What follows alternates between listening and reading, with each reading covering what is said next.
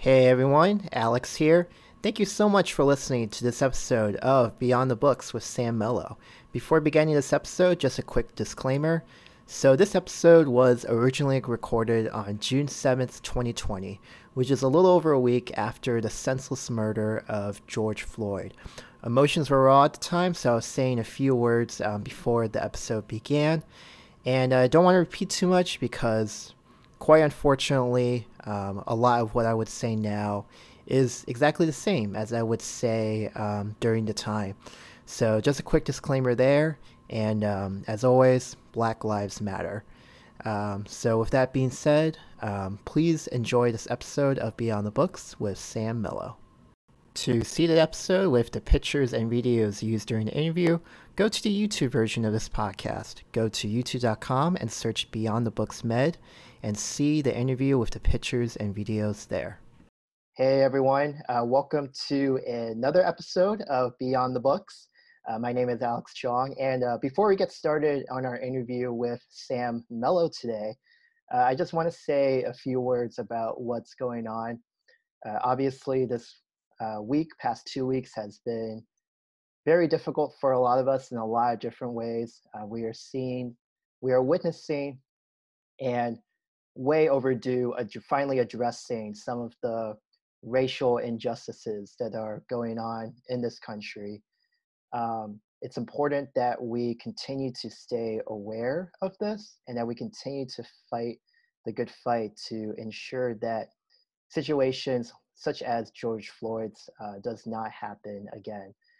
Some encouraging news today, just breaking. The Minneapolis Police Department has been ordered by the council to undergo extensive reform and change, including stuff like putting less money in the police department and the militarization side, and putting more money into the communal side. So there's definitely a lot of hope. I know Indianapolis is also looking into reform as well.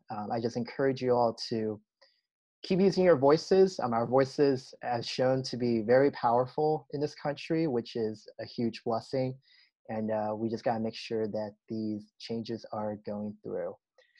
With that being said, today's forecast, 82 degrees under sunny skies. Perfect to get conditions for a podcast. Welcome to Beyond the Books, where we go deep into the backgrounds and stories of our future healthcare heroes. And I'm very excited to have Sam Mello. She is from Florida, and she has traveled all the way to Indiana. Sam, how are you doing? Oh, hello. Hi. I'm great. How are you? I'm doing very well. Sam, we have one mission today. Today's mission is to prove that Sam Mello is more than just a medical student. How does that sound? Sounds great. All right, ready to get started? I am. Thanks for having me. Of course, absolutely. So the MO, kind of the same pattern I've been following for these past episodes, was that I dig into like a first high school job or what have you. But first of all, I couldn't find your LinkedIn, so that was kind of thrown out the window. But there was one job you had during your time at University of Florida that was so interesting that we just have to do that one first. So Sam, what can you tell me about your days as I think it's cycling class instructor at the UF Recreational Center? Oh my gosh, that was the best job ever. I loved it. I did it for 3 years. Oh, there I am. Mm-hmm. I did it for 3 years. It was awesome. I had a strong crew that would come out and take my classes pretty religiously for a couple of years. And it was just so much fun. You know, it's great to see the same faces and see their transformations. It was just awesome. I can't say enough about it, really. How big were your classes? The biggest were 20 people, so not huge. But it usually ranged from, so in this room, it was 15, and then in the other room, you could fit 20. Gotcha. And what was your class like? Was it a cycling class, or was there a little bit more to it? No, it was mostly cycling, but we obviously brought in like life aspects and motivational aspects. And I had a running playlist, so the students that came back could add on whatever song they want, and I would promise to play it within the next 2 classes. So that could get very interesting, but it was really fun, and I think it kept everyone kind of engaged and felt like we were all part of a team. So It was great. Gotcha. You did Monday, Wednesday, and Friday classes, right? Alex, you dug so deep. Yes. Yes, I did. It depended on the semester. So I taught for, I guess, 6 semesters. So it would change every semester. But I would try to do 3 to 4 classes a week. And sometimes I would do like one at 6 a.m. and one at 6 p.m. So that was a time. But yes, I would try to do at least 3 or 4 a week. Yeah, you transitioned perfectly to my next question was that do you kind of notice a different mood between the people who come in at 6 a.m. versus the people who come in at 6 p.m.? Definitely. Definitely. Sometimes we have like teachers come at 6 a.m. So Okay. that was really fun. It was more of an adult crowd at 6 a.m. Not adult, I guess we're all adults, but like teachers or staff at UF. So that was fun. And then in the evening, it was more like younger students. Got you. And another curiosity I had, now I've never done a cycling class, so this could be just total ignorance on my part here. See, the thing I wouldn't understand is obviously like you have to make classes a little bit different each time. I Hmm. mean, one of the ways you kind of described already was having the students add on to the playlist at the end. What other strategies or kind of planning did you do to kind of keep the classes fresh for everybody? I think the playlist is like the most important thing. And that I thought was the hardest part of planning is making a solid playlist that was up to date and fun. But also, I like a very choreographed class. So I would choreograph, I know it sounds so lame. I would choreograph like every single song. So I would do like countdowns and things like that. And every song was a little bit different. And sometimes people would come up at the end of class and say, like, I know this song and I think we should do this to it. And like for someone to say something, you're like, oh my God, you're so engaged. So I really took a lot of feedback in making my classes, but it's just fun. I mean, it really can't go poorly for the most part. So yeah. Is there right now, if you had to pick like an awesome motivational song, it's like, okay, you've biked for, how long were your classes? Like a bit, about an hour or so maybe? Mm-hmm. Yeah, so it's minute 55, you're exhausted, you have to push for those last 5 minutes. What is one song that you think is like a good push it to the end song? Oof. Okay. I don't know if I remember the name, but there was this mashup on YouTube and it was a Millie. Okay, okay. It was called Power, I'm pretty sure. It was a mix up of like 4 different songs and it was just so good. I'll think of it and I will let you know. But it's not on Spotify or iTunes or anything like that. It was actually a song that this instructor whose classes I went to in high school would play at the end of every single one of her classes. And her like cousin or something created it. Very long-winded, but anyways, I would play it at the end of like any hard class or at least at the end of one class a week, and it was just like a fun thing to do.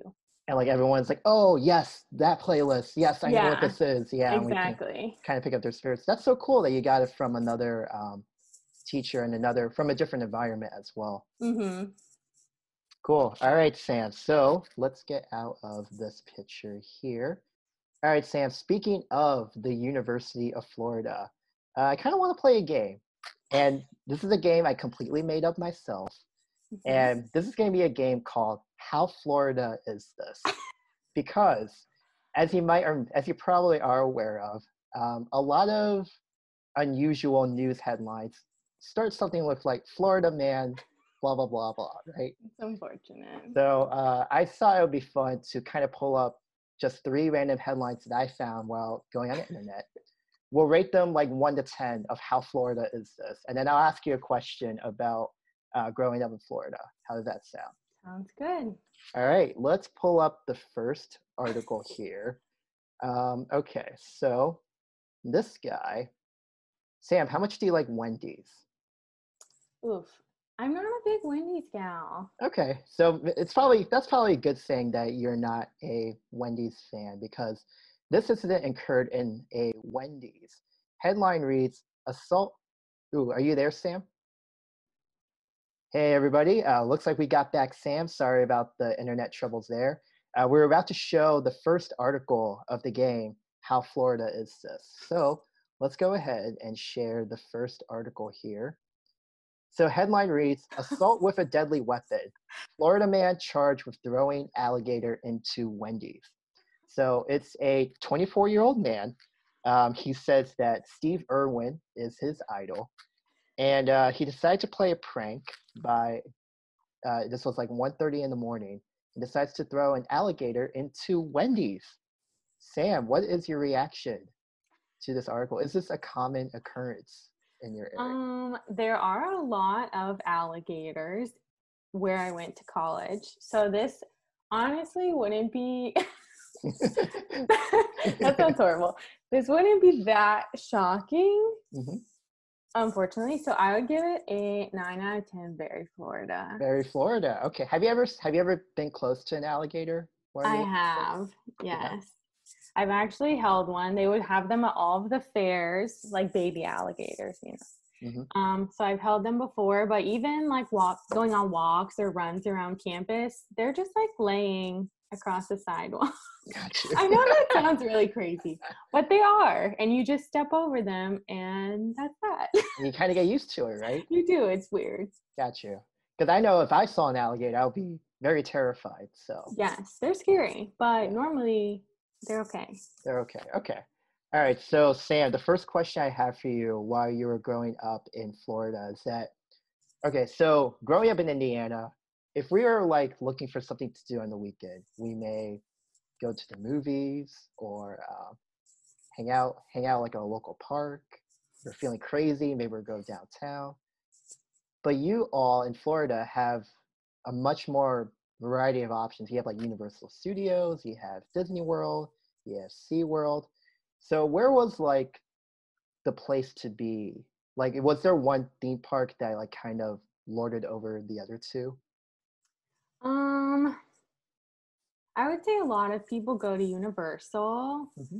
but we also have a lot of like local theme parks. Like in Tampa, where I grew up, we have Busch Gardens, which is kind of like Six Flags, and we would usually go there. But yeah, I would say of like the Disney Universal area, a lot of people go to Universal or Epcot because you can drink around the world at Epcot. Got you. Is there how many times have you been to Universal Studio or Disney? Honestly, not that many. I know that's probably surprising. But my family just didn't go very much. I've probably been to Disney World like maybe 3 times. Okay. Okay. Not very many. I feel like that happens a lot though, because like when there's like something so close to you, it's like, oh, I can go to it Exactly. anytime. I have a free week. I'm gonna go fly somewhere, and you Yeah. kind of end up not seeing the places closest to you, not as much Definitely. as you expect. Okay, are you ready for the second Florida article? I think I'm ready. All right, let's do this. So let's share the screen here.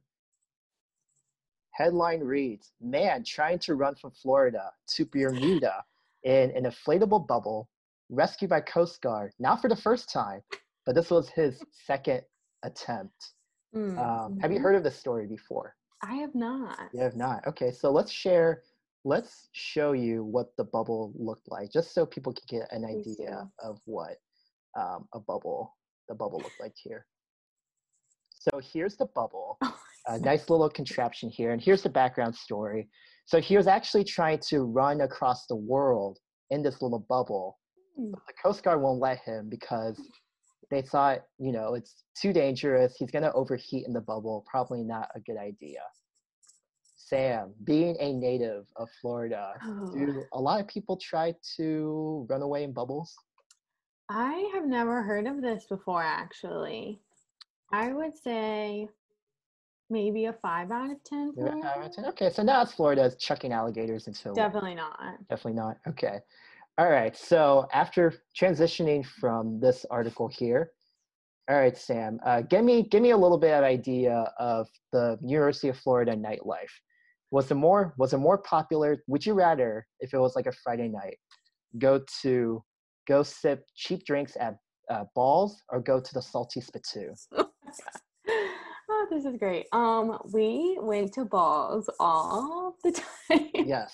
The drinks were like maybe $1. Yes. Oh, there we are, right Yes. at Balls, our favorite place. Mhm. Yes, it was very cheap. It was very dirty, but it was so much fun. And every time you go, you know that your friends are going to be there. Like, when does that ever happen? I was talking about this the other day. When are you going to walk into a bar and you know that at least like 5 of your friends will be present? That's just such a college thing. So, yes, we're ball scouts. Absolutely. Oh, is that what it's called? Ball Scouts? Is that really what it's called? No, no, I'm Oh, just okay, kidding. got you. It kind This kind of was threw me. called this event though, everybody wore all jean and it's called the Balls Ball. Oh, what is that? It was just an event that my sorority had every year. That was like a ball, it was a joke. But we Yes. wore all jean for seniors week. So this was senior year at the Balls Ball. Very cool. And I should have asked you this before we got in there, but did you ever participate in something called Gator Stomping? I don't think I did. Okay. Gator It, stomping. yeah, it's some sort of bar crawl. I'm not sure if undergrads do this or graduate students do this, but I was kind of curious if you ever heard of it or participated in it. But let's say you're trying to, okay, you've gone to balls, you had some drinks there. It's a good start to the evening.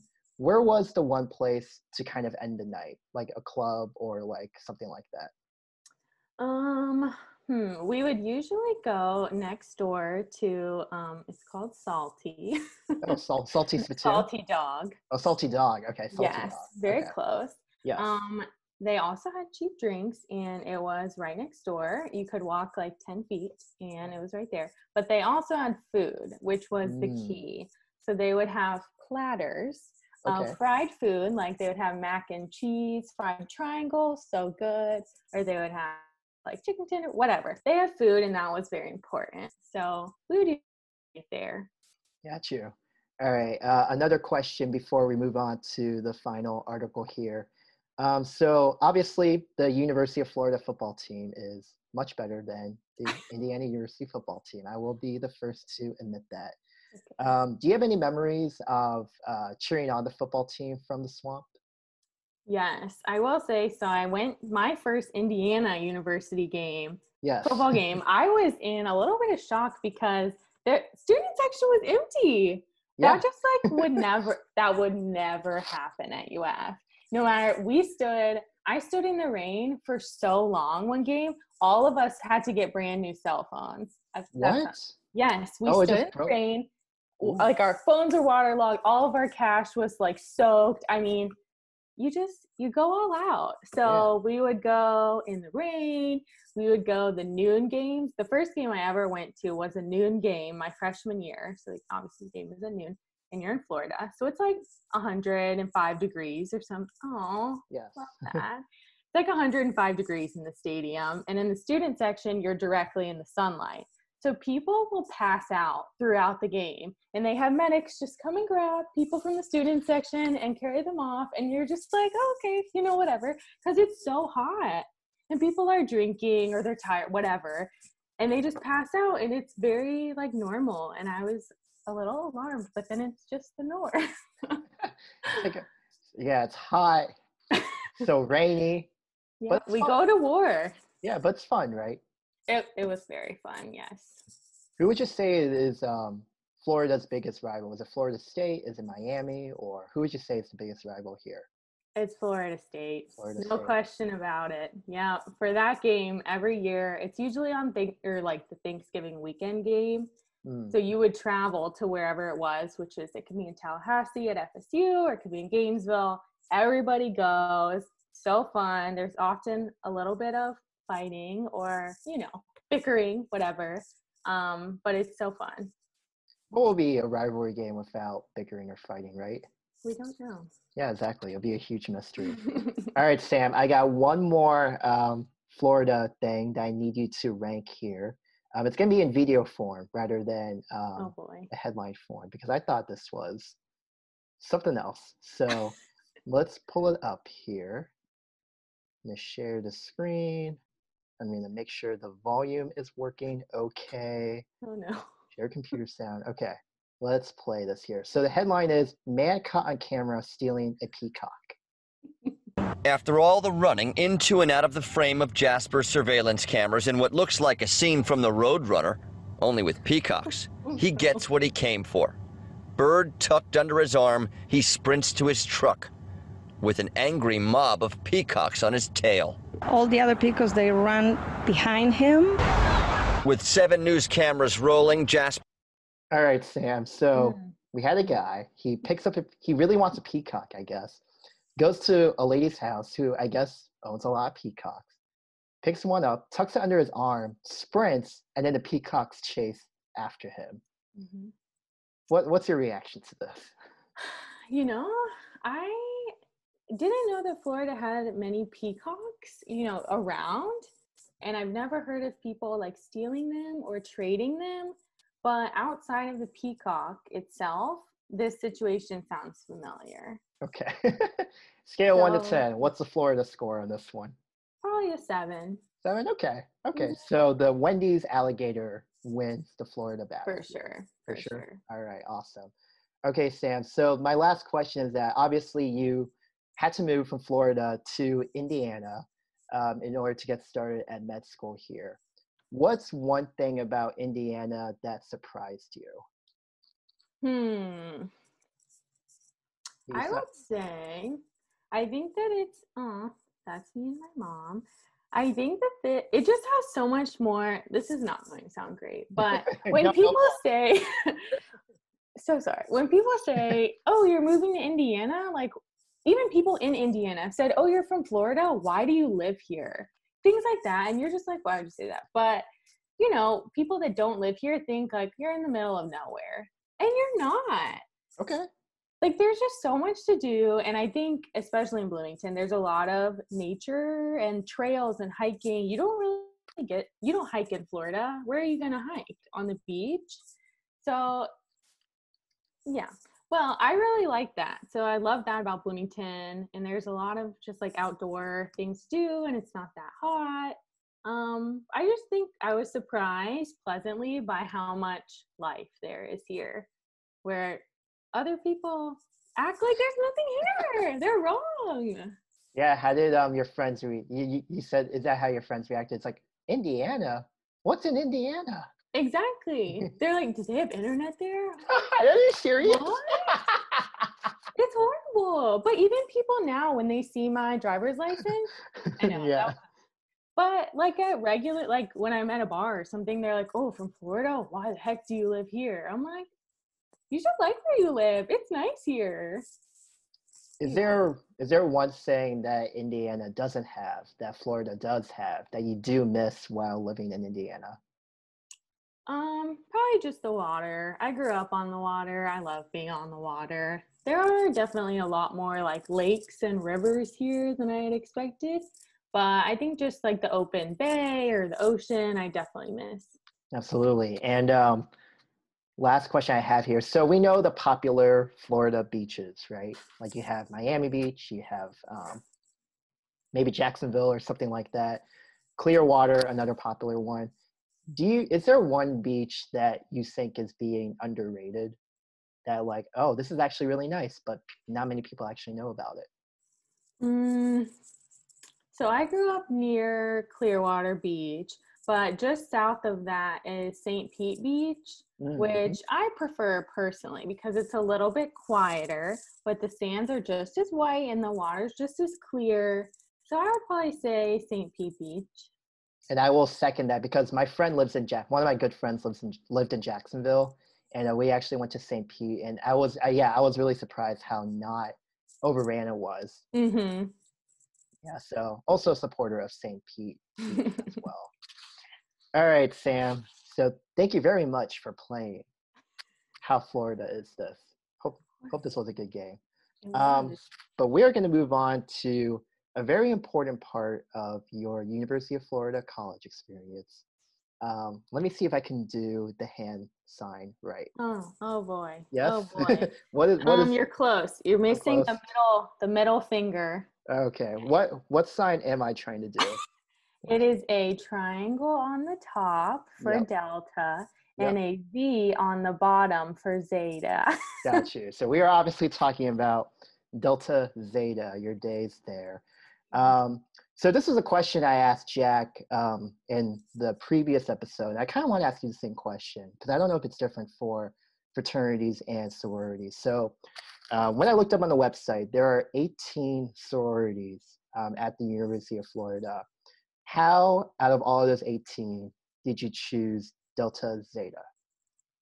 Well, you do have to go through the rush process, which can be a bit hectic to say the least. Yes, can I quote something before go right ahead. So yeah, I was looking at the Delta Zeta of University of Florida website. That is officially in my website history. Oh boy.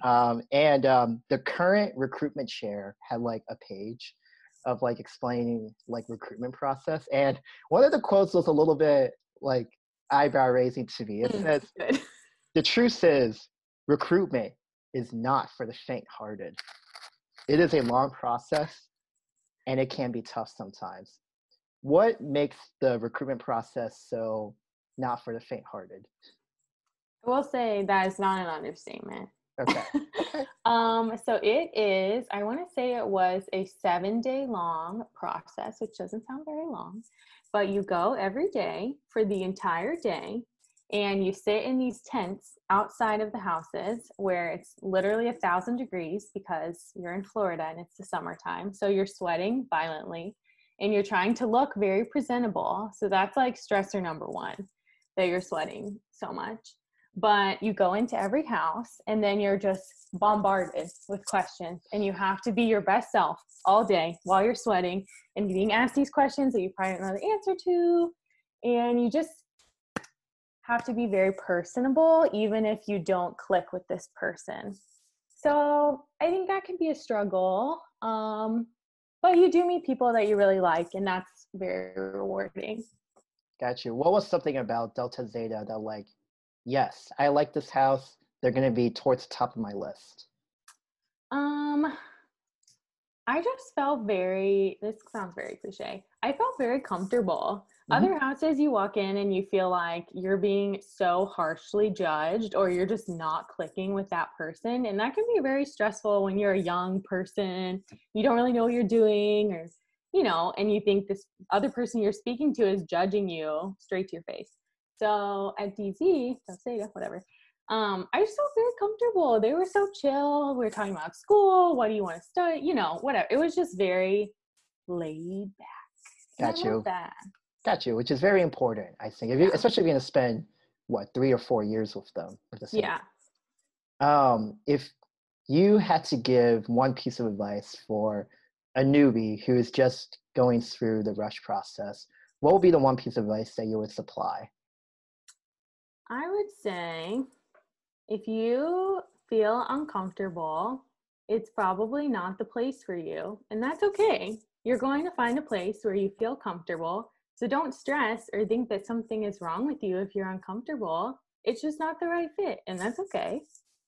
Absolutely. All right. So wise words of advice. There is another curiosity that I have about sororities in general, because as you probably can tell, I don't know much about sororities.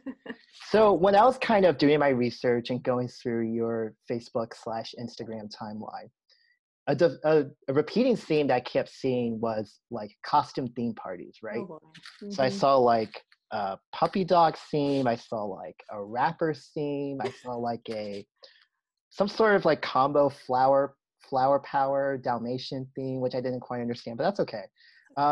I guess my first question is, was there one theme that you just loved over the others? I can't say there was a specific theme that I loved, but oh boy. Here's a reindeer theme. Yes. Yes, this was our big little ceremony.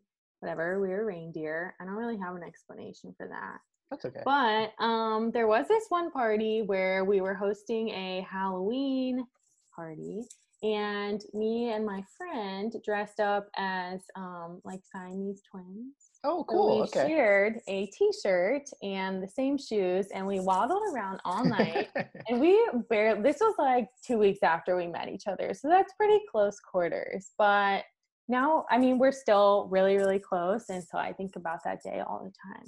Gotcha. Who comes up with, this is another curious, who comes up with the theme ideas? Like who stands up and say, ladies, it's going to be 80s night for this theme? Like who, is it like a voting process? Is there someone in charge of this? Like how does this get decided? So most of the parties that we would attend were hosted by the fraternity. So the fraternity would decide on this, which is controversial in my opinion. But okay. If we were to decide, they would usually come up like the whatever president, vice president, the board exec board would come up with like 5 ideas. And then at our little weekly meeting, we would raise our hands and vote for whichever one we wanted. Cool. Okay. There you go. Some behind the scenes from Sam. Okay. So we're trying a new segment on this podcast. So let's see if this works. Let me pull this up real quick. We're going to try, because it is time for, this is Hot Takes Corner. So what's going to happen here is I'm going to ask you a question that might be mildly, not so controversial, honestly. But I just wanted your hot take on this opinion here. So obviously in sorority culture, there are a lot of traditions that have been held for many, many years. And, you know, I mean, some of them are great, I'm sure. But I'm sure there's got to be one or a couple, or maybe more than a couple ones that you're kind of thinking in your mind, why am I doing this? Like, I'll give you an example. Like, if I had to do a door chant, I would question in my mind, why in the world am I doing this? Mm-hmm. All right, so hot take time. Was there ever any tradition that Delta Zeta did that you kind of thought, why? Just like why? I really disliked Rush. Okay. Really, a lot. But it's Okay. not a DZ specific thing. We did do chants. Hated. Not fun. Not fun. Right. I am an awkward person and I'm not cut out for Rush. So I think there are certain people that are cut out for Rush, but me personally, not cut out for it. Right. It's one of those things that's like necessary because you have to know, you know, who you're going to bring in. But it is hard because it's very exhausting. You're constantly talking and smiling and being bubbly for who knows how long, you said 7 days straight, right? Mm-hmm. And yeah, it could be very hard too, because like if you don't get the sorority that maybe you were expecting to get, or like other like unexpected turns like that, yeah, it could definitely be difficult. So yeah, I totally understand why someone may not like Rush. Does anyone love Rush? No, these people exist. Okay. They live to Rush. They live for that. But not me. Did you also have, this is not on my list, but like, did you also have people who like had to, because I knew people in Indiana who like had to like, not delete, but kind of deactivate their social media accounts, or like completely change their name or identity or whatever. Like, did that exist at University of Florida as well? It existed. We Gotcha. would have to, like, I guess you would say delete your Facebook or freeze it or whatever the term is for that entire period of time. Again, another thing that I don't think is necessary, but they didn't want you speaking with the potential new members during that time. Like if they were to Facebook message you and say like, I enjoyed meeting you, or I hate your story, or whatever, you couldn't have that interaction. Got you. All right. Hot take served by Sam. So thank you very much. But let's end it on a sweeter note here. So obviously, as I can tell again by your social media accounts, you seem to really enjoy your time at Delta Zeta. What's one saying that you got from Delta Zeta that if you decided not to do the sorority process, maybe you wouldn't have gotten if you didn't do Delta Zeta? Again, another cheesy response. No, please. But I would say 2 of my very best friends I met in the sorority. We lived together for 4 years and we're still super close, talk almost every day. And I really don't know how I would have met them outside of that. We had different majors. We were studying different things. I don't know how we would have ever come to know each other that way. So I'm very thankful for that. Long live the sisterhood, right? Sorry. Okay, so let's move on from that. So a cool trip that you got to do during your time at University of Florida was you got to go to Cusco, Peru, through an organization called MedLife. So tell me a little bit about this trip. What were you doing in Cusco, Peru? So we went to Cusco for a week, and we would work with Peruvian doctors and nurses that lived there and served there. And we would break up into groups with certain physicians, and we would go to these extremely rural communities. I mean, not like anywhere you've ever imagined being. And we would just go help them. So they would go, I think, once a month with student groups and have a pop-up clinic, and they would just serve the community with any of their needs. We had medication, we had everything. No like surgical procedures or anything, but it was just nice to provide like primary care to the community. And people would walk, I mean, they would walk 50 miles to get there. It was nuts, but it was really great. So I know this was not your first time outside of the country, because I know you went to, I think, Amsterdam with, was it your dad, I think? No, it's my dad. Yeah, so you've been out of the country before, but Mm-hmm.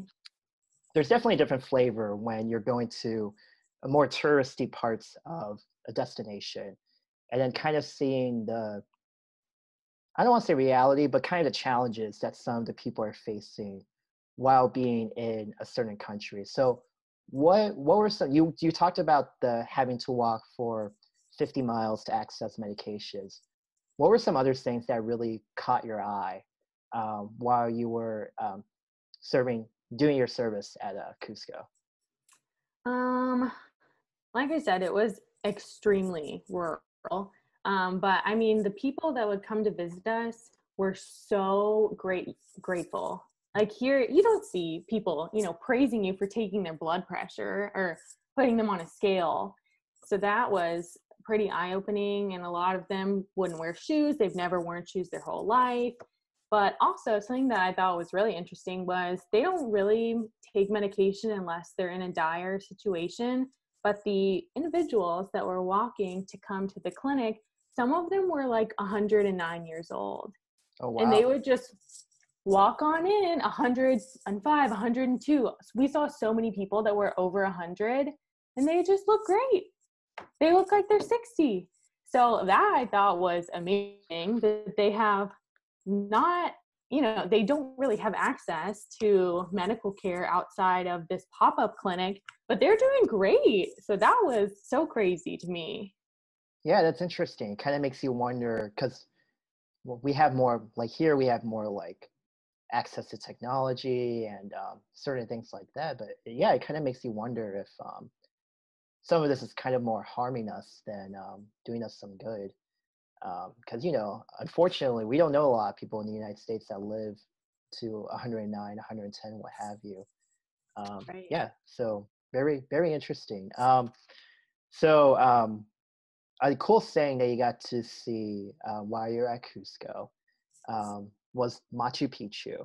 Mm-hmm. And I just want to ask you, because like I feel like when a lot of people travel, we see these beautiful things behind us, and it kind of makes you think a little bit, think about something. So let me pull up this picture. Well, okay, it's you're not looking at this picture, but that's okay. What do you remember, or what was something you were thinking about while staring off into Machu Picchu? I think we've just seen so many pictures of the, wonders of the world, and you see them online. To me, this looked nothing like the photos, but it was so much prettier.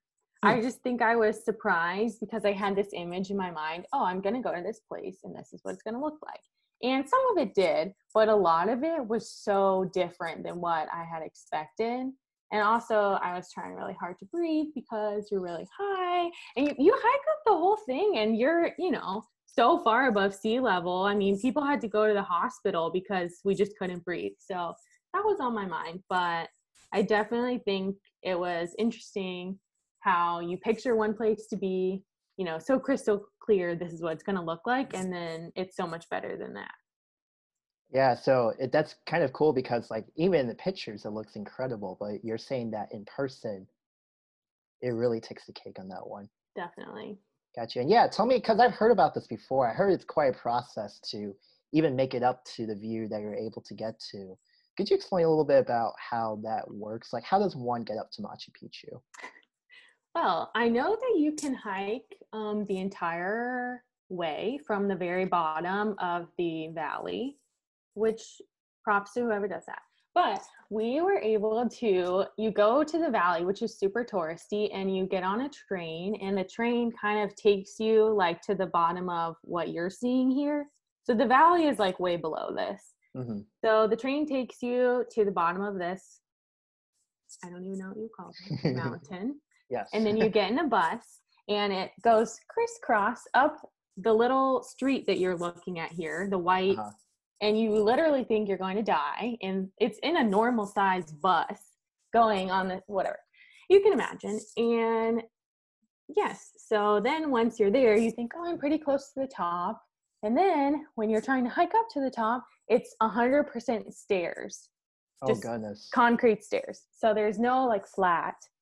So you go up, 1,000 stairs, and there's little spots that you can pull over and take a breath, and then you get back on. But it's a true stair stepper. But it was worth it. Yeah, so worth it, right? To get up and see this view. Oh, yeah. Got you.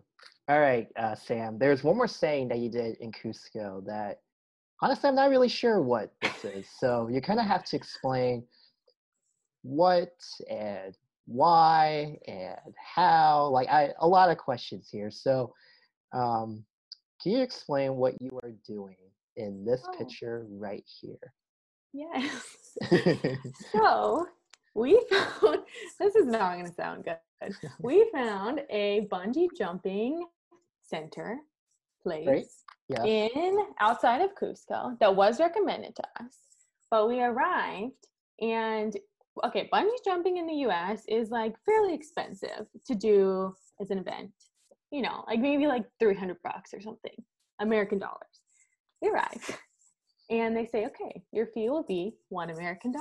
Oh my gosh. And we are thinking, you're putting our lives on the line for $1 American.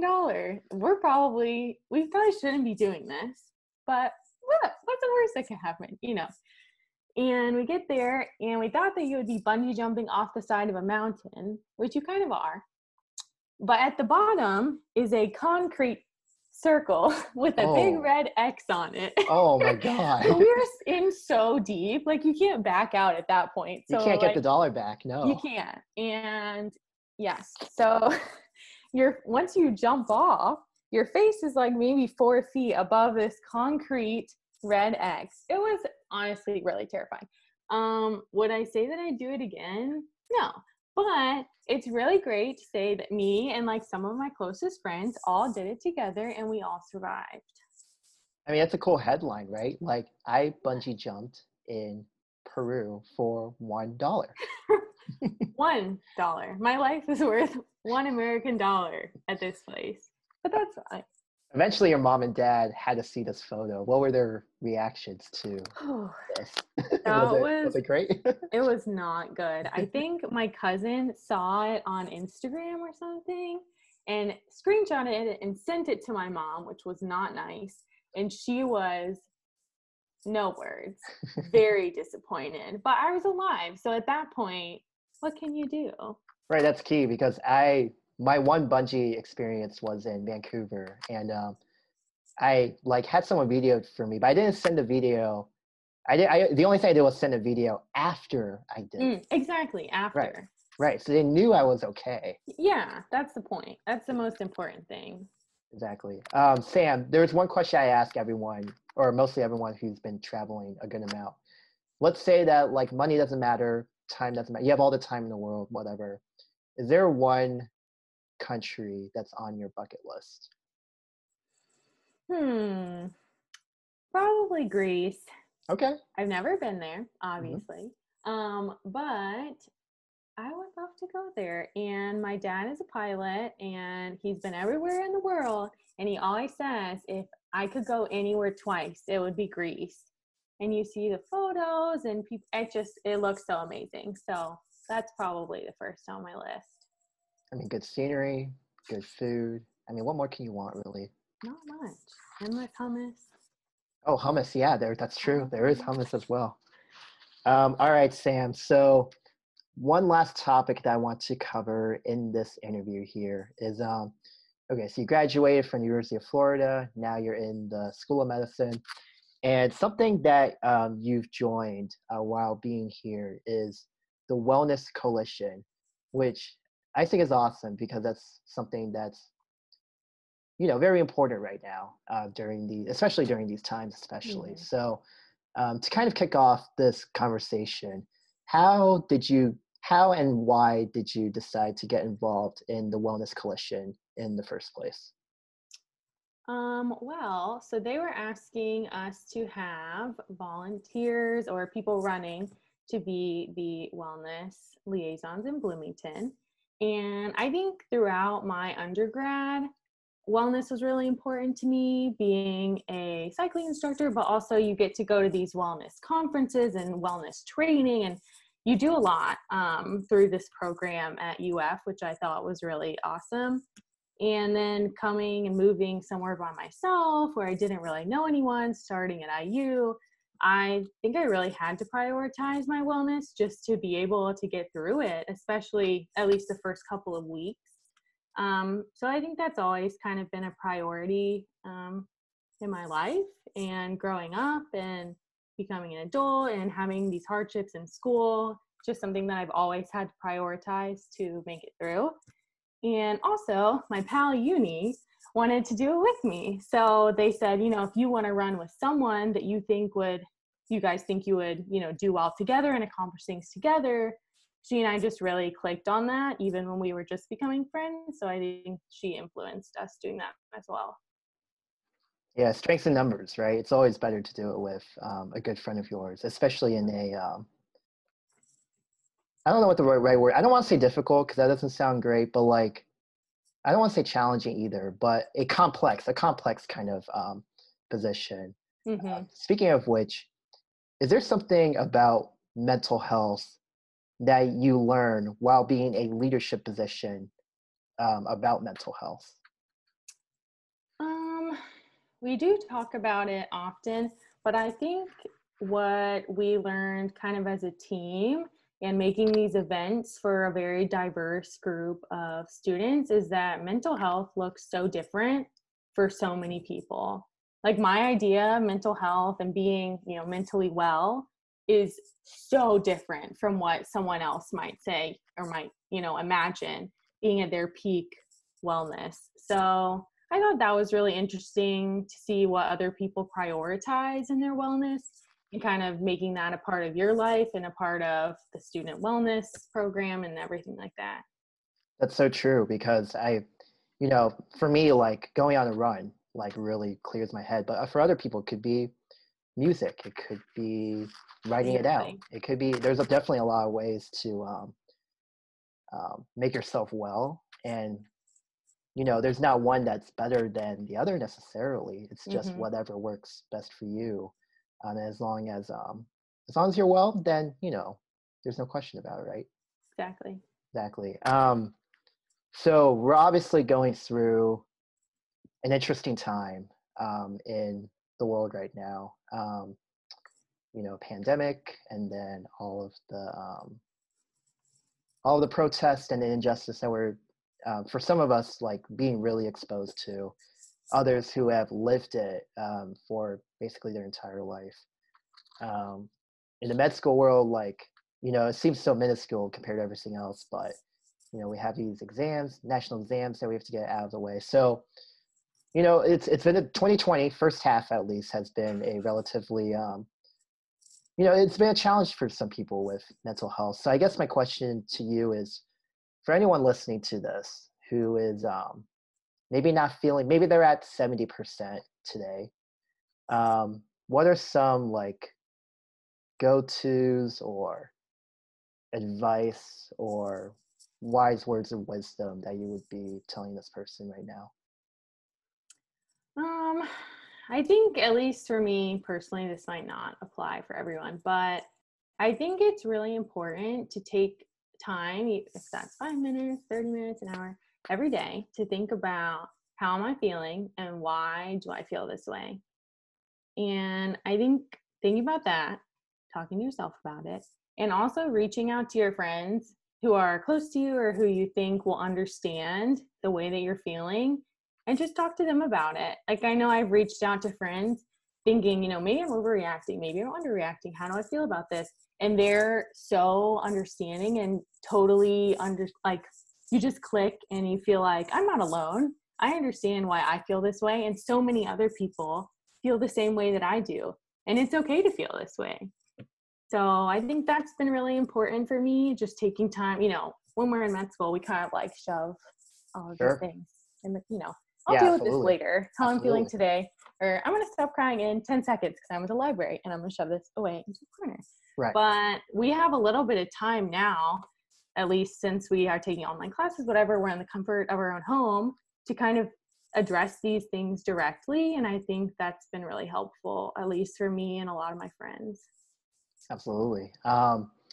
So if there's any med student from IUSM who's listening to this right now and they want to maybe like learn about a resource or two, what's a good way to connect with the Wellness Coalition? I think if you know anyone on the board, obviously message them directly. We're so welcome to texting, Facebook, whatever, email, however you want to get a hold of us. We would love to talk to you.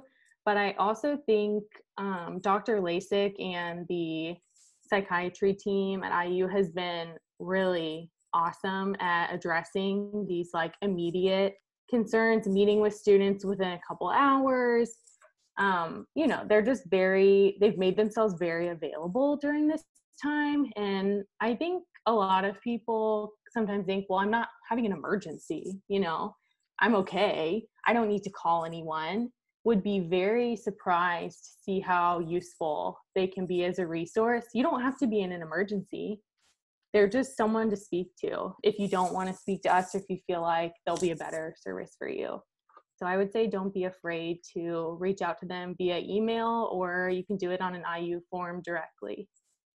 Yeah, absolutely. And to anyone not from IUSM who's listening to this, just remember, it's okay to not be okay. I'm sure you've seen it too. Like, there is still a stigma maybe of like trying to reach out for mental health resources. And it's just important that, like, as you mentioned before, just talking to someone about it, just, having an ear to talk to, whether it's a phone call, whether it's with a friend or a Lifeline operator or what have you, just having an ear to talk to can make a huge difference that maybe you weren't expecting. A lot of it, I don't know, maybe you want to weigh on this too, but I think a lot of it is just the simple validation that, what you're feeling is not as abnormal as you might think it might be. Definitely. Yeah. All right, Sam, we are running out of time here. I want to thank you very much. This has been a fun interview. A lot of Florida stuff and a lot of important messages out here as well. Thanks for having me. I'm so glad we did this. Yes, absolutely. All right, everyone. We have succeeded in today's mission. We have proved that Sam Mello is more than just a medical student. Thank you guys, everyone, for joining tonight's episode. Please listen to the past episodes available on Cultura and maybe other platforms in the future. And can't wait to have you for our next guest. Have a good evening, everyone, and see you later. Thank you so much for checking out this episode. Thank you to Brett Louse for creating the podcast logo for this podcast. To check out his work, he actually has a new website. Go to www.brett-louse.squarespace.com. That is www.brett-louse, Brett with 2 T's, Louse, Laux.squarespace.com. All right, everybody, have a great day.